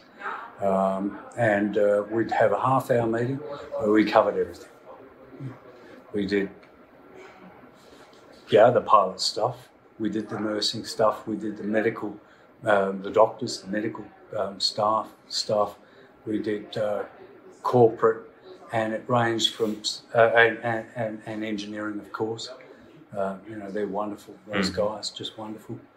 And it would range, and the way it would structure is each group would say what was programmed, what was done last week, what the program for the upcoming week was, and then personnel matters. Yeah. Okay? And you each had a 6-7 minute window. Minute it, sent out, everyone was on the program. Discover the pioneers of speed and adventure at one of the UK's most iconic museums. Whether it's a tour of the legendary Concorde, a walk around the Brooklands Aircraft Factory, or maybe a behind-the-scenes look at the McLaren automotive cars, the Brooklands Museum has it all. Based at Weybridge in Surrey, it's the perfect day out for all the family. We can also host your private function or meeting in one of our amazing event suites. With so much to see and do, come and take a look at Great Britain's history of speed and flight. Find out more by going to www.brooklandsmuseum.com or give us a call on 01932 857 381. That's 01932 857 381. Well, Nev. Well, what a phenomenal 23 minutes that was. My goodness me. Cast your mine back, Nev. We were saying while we were watching that, back to years ago. I used to watch it with my mum, the Flying Doctors series on, was it BBC One, I think it was on? Yeah, it was, wasn't it? Yes. Yeah. Yeah, fascinating. Well, the challenging flying that goes with that is just phenomenal, isn't it? And... there's more to come. We've got another part 2 coming up next week that Armando's done, and I mean, you always think when I was going to say when you're flying somewhere like in the US, you've got loads of stuff. You've got loads of big cities and places and big areas of built up places and buildings. Whereas, having not been to Australia, but when you see it on TV, you've just got nothingness for miles. And also the responsibility of getting in. I was nearly said to the airfield. I mean to the bit of dirt that you'll be landing on, especially if you've got important medical supplies on board, or you're taking a casualty somewhere. There must be a lot of pressure on the operating captain to make sure that they get in. But obviously, if the weather's below acceptable minima, for example, that must be difficult, mustn't it? So I think Armando's going to talk to Stuart about that in the next part, actually. So looking forward to hearing more about that. Brilliant. Yeah, some good notes in the chat room about that. So I think people enjoyed that one, Nev. Yeah, very much. Our lovely listeners enjoyed that. Yep. Right. Excellent. So Nev, what's up next on the show? We've got a caption this just for fun. No prizes for any of this at all, but we have had some very amusing. I'll pop it up on the screen. Here we go. Let's do that. Yes, and let's describe it first of all. It's a what's that, Cessna 150? I think it's a 150, yeah. 150. With a couple of bicycles on the top. So obviously this has given us the opportunity for comedy. Let's start off, shall we? John says, wife to husband, yes, I know you've brought the bikes, but do you have to wear lycra to fly in it? Stuart says he'd heard that taking his bike to work would help save the environment. Chris says, this is our new all-electric aeroplane. As the standards require, we have redundant backup power supply on board. Good one. Stuart says the lesser spotted British tourist on a UK bank holiday. Oh, that's true enough, isn't it? Jenny says, just in case, question mark. Question mark. David says, we are just winging it, our cycling holiday. Oh. Stuart says, oh, heck. That's not what he really says. Oh, heck.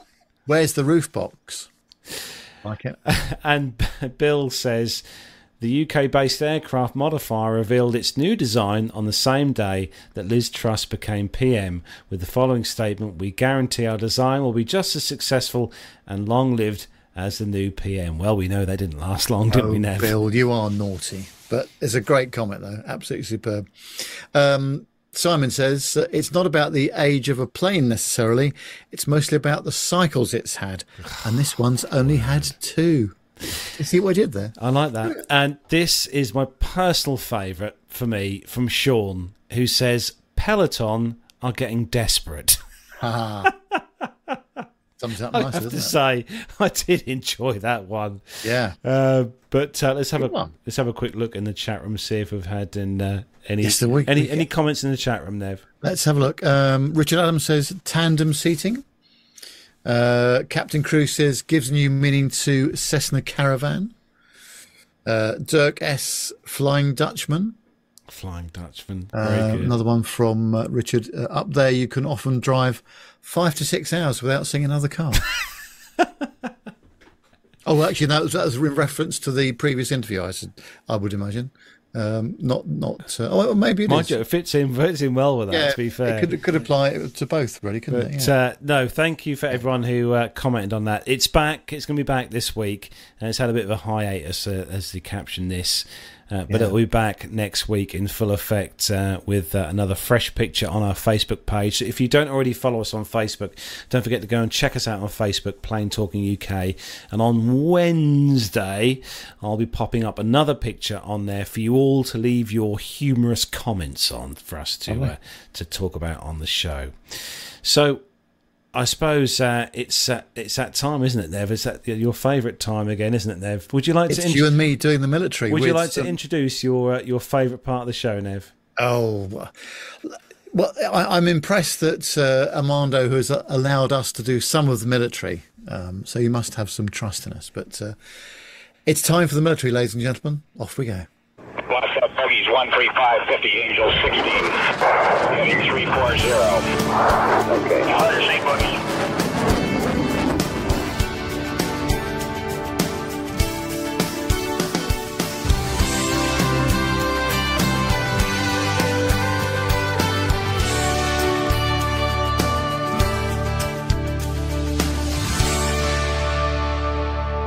Is a little bit of an update from the Russia-Ukraine conflict, and the story is from KyievPost.com. Now, news came out this week that Ukrainian commandos blew up 3 helicopter gunships at a Russian military airfield close to the Latvian border in what is considered one of the most spectacular behind-the-scenes raids launched by either side since the beginning of the Russia-Ukraine war. Now, this was confirmed by multiple sources on Tuesday, November 1st. The main intelligence directorate of the Ministry of Defense of Ukraine said in a Monday, October 31st statement that the attack took place at the Russian Army's Veretye airbase in northwestern Pskov region. The facility is more than 500 kilometers as the missile flies from Ukraine to the south and some 110 kilometers from NATO member Latvia to the east. Now, 2 Ka-52 attack helicopters were destroyed completely, and a third was badly damaged by detonation charges placed by Ukrainian operatives that infiltrated in and out of the site without being detected. That's according to the GUR statement. Now, Russian security teams subsequently found a fourth helicopter rigged with explosives that had not gone off, according to some news reports. Now, as we know, some of these special operations missions take a lot of planning and a lot of support from different sectors of the military. But to conduct any military operation deep inside enemy lines is a very significant accomplishment, especially for the special forces of Ukraine. Now, militarily, will this have a big impact? Probably not. But as we know from many conflicts before, having a small victory that is more of a psychological, a propaganda victory, and just a sort of a demonstration and a show of force that they can go behind enemy lines to execute an attack like this is pretty significant. So well done to the Ukrainian Special Commandos. Thank you for that, Armando. It makes you ask a question, I suppose, Nev, is when is this all going to be over? I've just got the feeling it's going to drag on for some time. There's every week, well, every day almost, new things are happening there. Very unpredictable what's going to be happening. So, well, I'm sure we'll be talking about this for many weeks and months, sadly. Great that Armando's doing some reporting for us and keeping us up to date with the latest news. So this next one comes to us from military.air Africa, and it's all about. It's not all about new aircraft for the commercial kind of side. It's in the military side here. 55 new aircraft to beef up Nigeria's air power.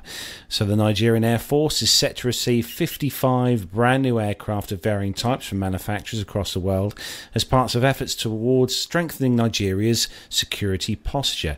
Deliveries for these aircraft will begin in December 2022, that's this year, and continue on into next year, which represents one of Nigeria's largest acquisitions haul in over several decades. The new aircraft will add to those already delivered since 2015, and Nigeria is currently facing several security challenges, including an insurgency in the northeast, which has entered its 12th year, as well as bandits, separatists and kidnappings as well. Air Chief, blimey, did you hear that bang outside? Yes, what was that? Was that fireworks going on outside here? My word. It's all kicking off. Alfie's now going mad downstairs. Anyway, The Chief of Air Staff, Air Marshal Isaka Amo, said on Thursday, disclosed that the Nigerian Air Force would take delivery of additional fighter helicopters in December this year, while other new acquisitions would be delivered in 2023.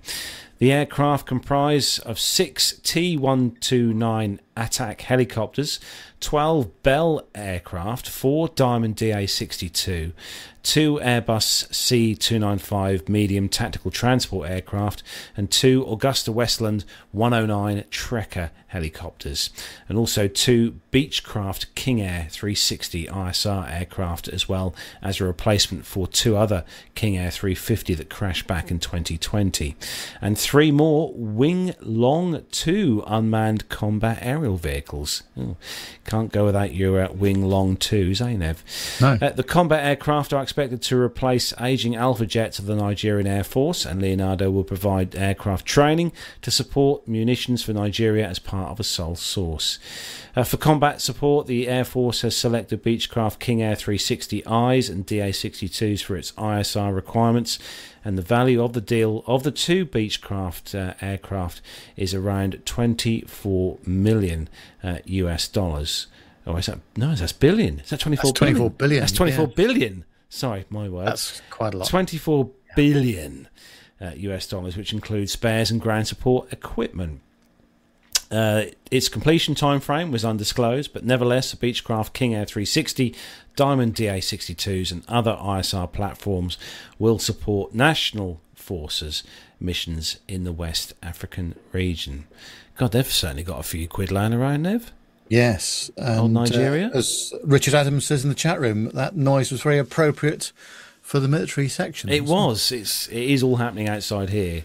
I'm more than worried about my little cat at the minute because she's outside, I expect, and I forgot. I forgot to lock the cat flap. But anyway, moving on, Nev, you've got the next one, all about a pilotless Black Hawk. Well, this is on flightglobal.com, and it says that an experiment conducted by the Pentagon's Secretive Weapons Development Office, known as the Defense Advanced Research Project Agency, which is called DARPA, a modified Sikorsky UH-60 Black Hawk successfully flew 3 simulated missions without a pilot. DARPA and Sikorsky said on the 2nd of November that they completed 3 autonomous Black Hawk flights in October at Yuma proving grounds in Arizona. The goal of the effort, Young says, is to give commanders more flexibility in the face of constraints like mandatory crew rest, casualties, or battlefield hazards. We can go to one pilot where you may not have enough pilots for some missions, or we can go down to no pilot. DARPA says that October Alias test included 3 missions: a battlefield resupply of blood, a casualty evacuation, and a sling load with cargo suspended below the aircraft for transport.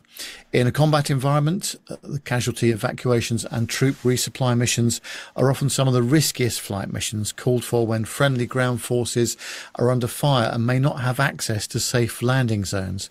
Sikorsky, who builds the UH-60 Black Hawk used in the experiment, also developed the flight control software to enable pilotless operations, which the company calls Matrix. Matrix was first flown without pilots aboard in a February 2022 Alias test event. During 2 flights, a Matrix-powered UH-60 performed simple aerial maneuvers and navigated in a simulated New York skyline.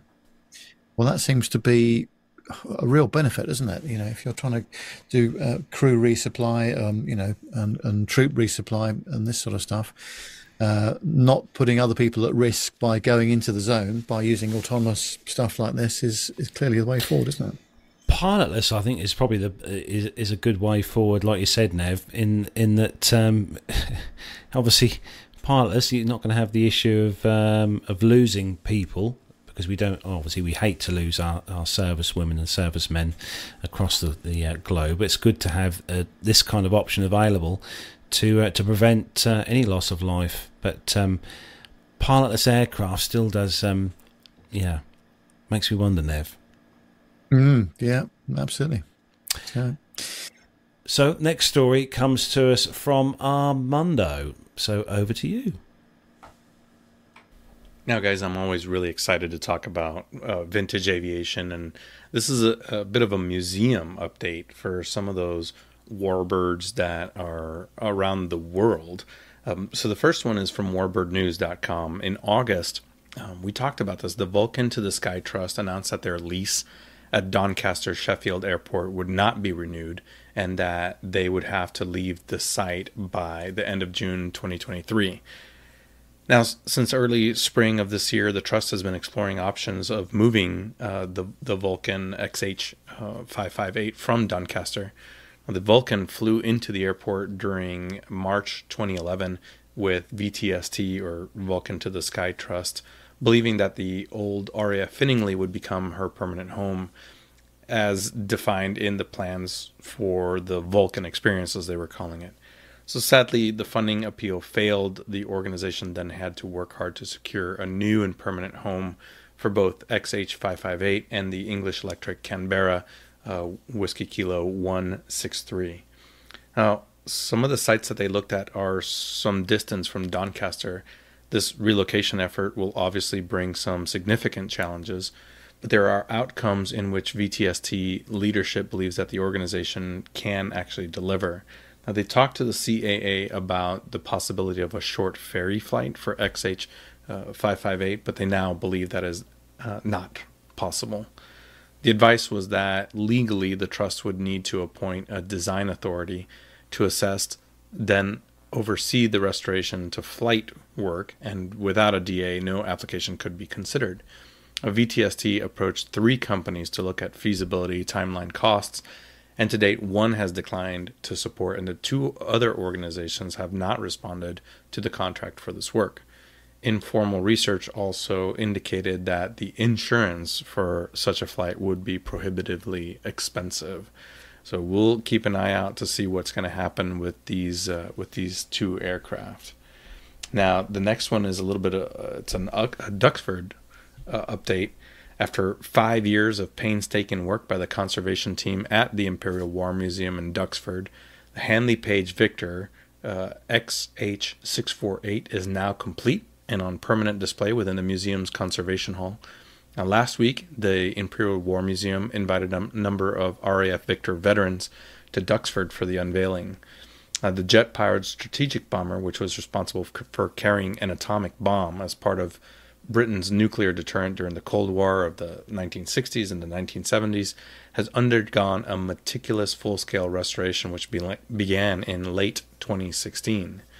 XH648 is the only remaining Handley Page Victor aircraft of its kind in the world, and after 5 years of restoration, it's now complete, one of the longest and largest conservation projects ever undertaken at IWM Duxford. Now, lastly, we also talked about a F-117 that was going to Palm Springs Air Museum. Now that museum is set to unveil their newly refurbished F-117A Nighthawk, serial number 85-0833, in a special ceremony which begins at 1 p.m. on Saturday, November 12th, 2022. This charismatic, as they're calling it, stealth fighter is on permanent loan from the National Museum of the United States Air Force in Wright-Patterson Air Force Base in Dayton, Ohio.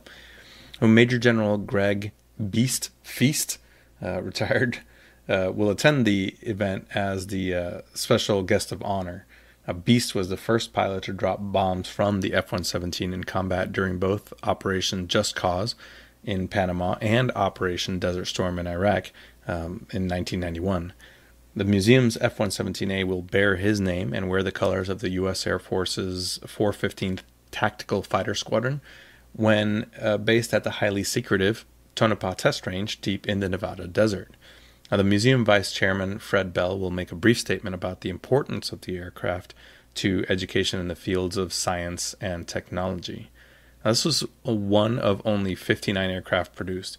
Now, this F-117, which typically appears in an all-black finish, arrived with an aluminum-colored exterior. This was due to its radar-absorbent material having been removed, as you can imagine, as part of the U.S. Air Force's demilitarization process. Now, this particular airframe, nicknamed the Black Devil, logged some 5,100 flight hours during its military career, and it took part in numerous combat operations.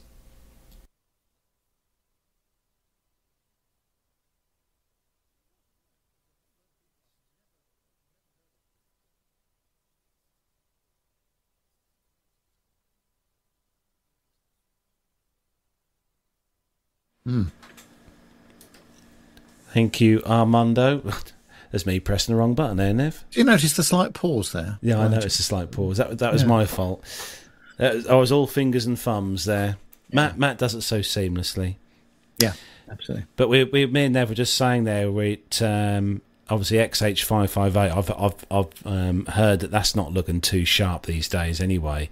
It's been let go a bit. And also, I'm glad to hear that obviously they've got that Handley Page Victor going to be I was obviously at Duxford ready to look at. So that's an excuse for me to take a trip over to Duxford ASAP.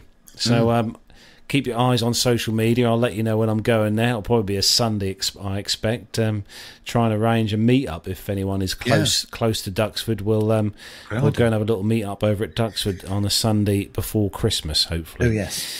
So, Nev, what is next up on the show? Well, you remember we've been playing out a lot of interviews that we did at Jersey for the air display there, which was absolutely superb. Couldn't have gone better. One thing we haven't shown you, though, is any aircraft yet, apart from the OV-10 Bronco that Carlos went on over at the airport there. So why don't we run this bit of video, Carlos, and we'll talk you through it. Because when you're doing video at air shows, I find it quite difficult, to be honest with you. So this is a highly edited version of what actually happened, but there's some fascinating stuff here. And as you can see, the weather actually cleared beautifully for the display itself. considering that there was a lot of questions about whether whether it was actually going to go ahead at all at one point. But got some nice shots there of some of your favourite aircraft. And actually the aircraft that were displayed in the end, because a few had some technical problems, and you'll see some of these in the video, is the Pitt Special, the OV-10 Bronco, the S260, the Catalina, F4U Corsair, Flamand, the two of them, Team Raven, the Mustang, and the Rafat. So you'll be seeing some of these in this video. But Carlos, with his excellent stills camera, is going to put some of the shots that he took onto the Facebook website. So that will be worth having a look at, because the quality of photography that you've done is phenomenal, Carlos. It's really good, isn't it? I got some good pictures this trip, Yeah. But it was a shame that the Reds didn't have a full display team this year, though, Nev. No, indeed, yeah. But it's just quite difficult to follow these, I must say, because you done well, Nev. You done well, considering. These are the edited highlights, I have to say, because there was a few shots that were just unusable because I couldn't keep the camera still for long enough. But but it was, as you can see, the weather was just about right in the end, and thank goodness it cleared up very nicely in the afternoon.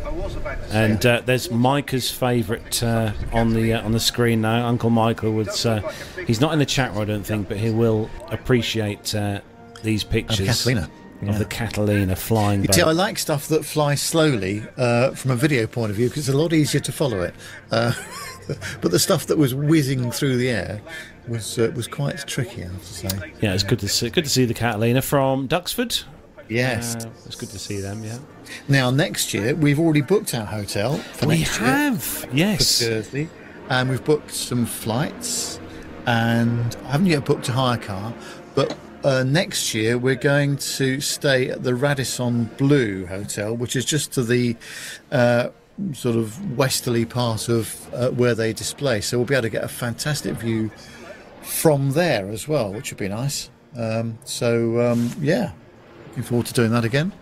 Yeah, so if any of our listeners are thinking about planning their air show visits for next year and wondering, what can I do next year? If you go online there are some cheap flights, actually, if you look online, over to Jersey from the UK. It would be great to see some of our US listeners over there. If you could make the massive trek across to Jersey, a few connecting flights would probably be needed to make that journey. Well, but from one Jersey to another. From one Jersey to another, exactly. Yeah. Be good to see you over there. The dates are on the Jersey Air Show Facebook page. If you check them out on Facebook, Jersey Air Show, the dates are already on there for next year's show.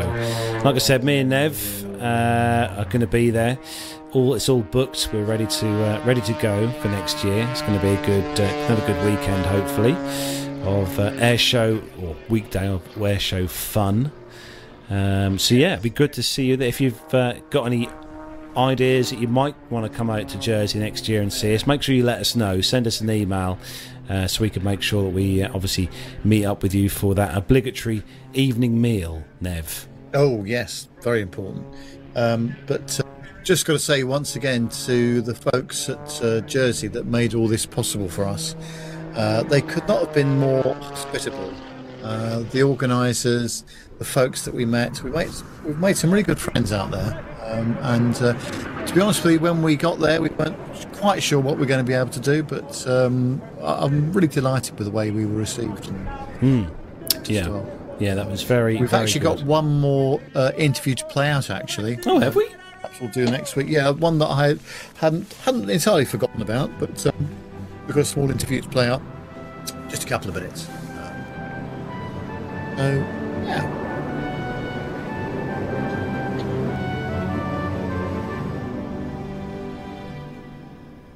There we Anyway, go. that was Jersey Air Show. Oh, sorry, Jersey International Air Display 2022, yes. And yes, Richard Adams, that was Miss Pickup, as in the Catalina PBY.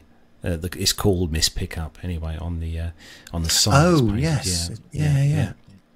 Brilliant. So it's time to wrap up soon, but we have got our first in a very long series of competitions to win a book. Now, we've got many books to give away, some very, very, very good books to give away, aviation-related books, obviously. Now, Nev, what is this first book we're going to give away? Because obviously this is following on from our series that we've just finished last week, didn't we?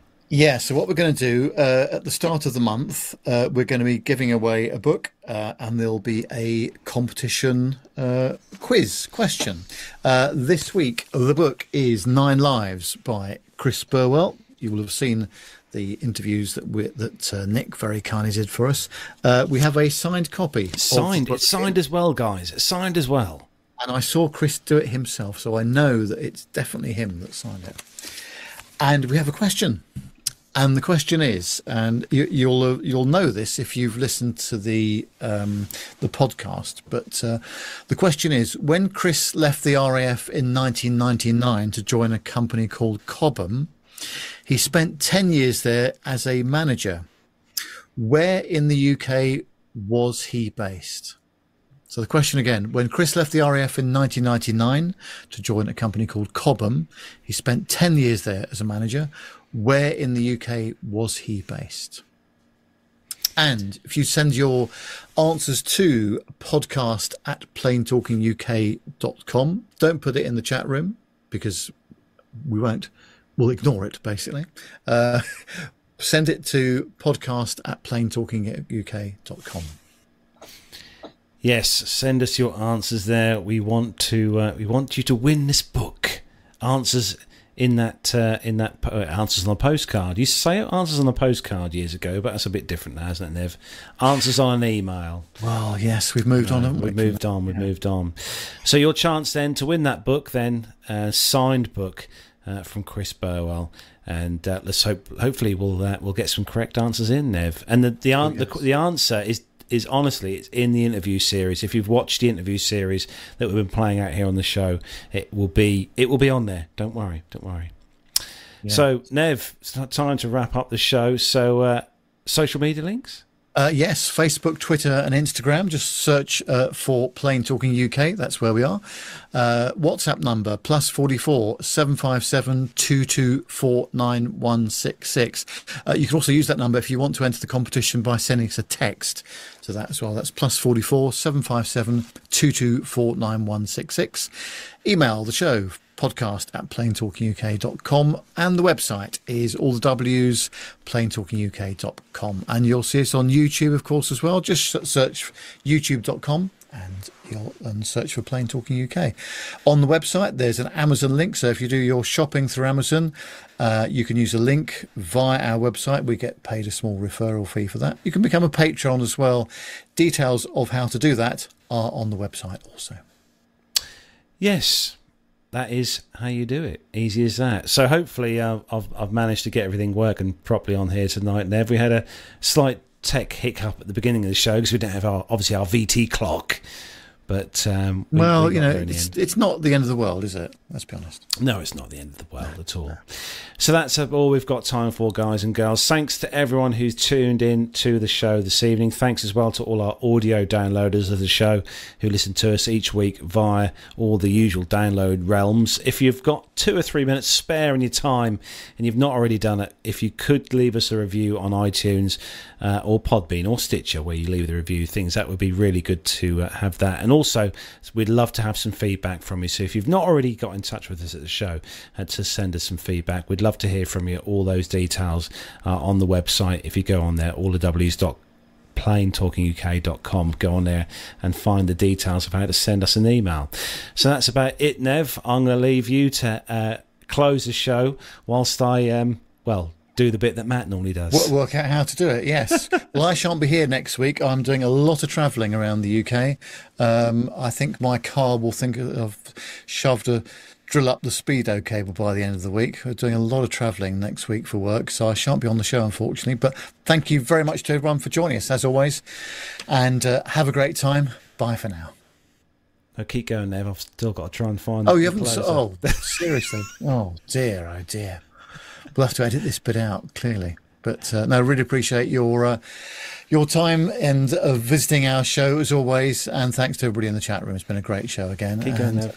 Hope you have a great weekend. Keep going, Nev. And we'll see you next week. But I shan't be here, as I say. But Matt will be back next week with Carlos. Can't find the closer. Oh dear. What has Matt done? No, what has Matt done with it?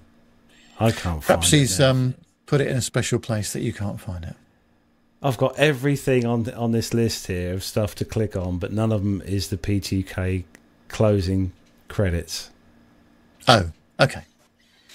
Well, we can't tell then, can we? We can't shut the show We'll down. have to go on for another 2 hours. We're going to have to do a, yeah. No, that's the opener. No, well, I'm sure you'll find the one's not in here. I kid you not. I'm sure it's there somewhere. I've got openers, but I can't find the closing credits thing. A little bit of editing here to do. I think there is. Well, at least it's only at the end. Well, that is true, yeah, I suppose. No, definitely can't. Tell you what I'm going to do. I'm going to see if I can't... let's see if I can find it here. Oh, dear. It's going to be a long night, isn't it? Keep everyone entertained, please, Nick. Well, I'm trying to. What else have I done this week? Oh, yes. New carpet in part of the house. That's quite a challenge. Moving furniture around, especially when the furniture was built in the room, and so you can't actually move it out of the room. So we had 2 sofas that we literally had to take out through the French windows and put them in the garden so the guys could do the carpet today. That was hard work, definitely. And what else? Oh, yes. Stockholm in the autumn. Very nice autumn, winter as we are now. That was a beautiful experience. It's one of my favourite cities. And honestly, the air quality there is absolutely fantastic. You definitely notice it if you've come from somewhere that's not Scandinavia. It's really, really nice and pleasant. Plenty of sunshine. And great flying, great food. Food's always good in Sweden. Not the cheapest place in the world, but it's nice, which is the main thing. Have you found the closing credits yet, Carlos? I'm getting there, Nev. Or have you just gone home? I found it, Nev. I found goodness. it. Right, now, if you can do the lead out again. And I gave APG so much stick last week when we talked about overruns, and we've been doing 3.5 minutes over the odds. But anyway, thanks to everybody for joining this week. Have a great weekend. Bye for now.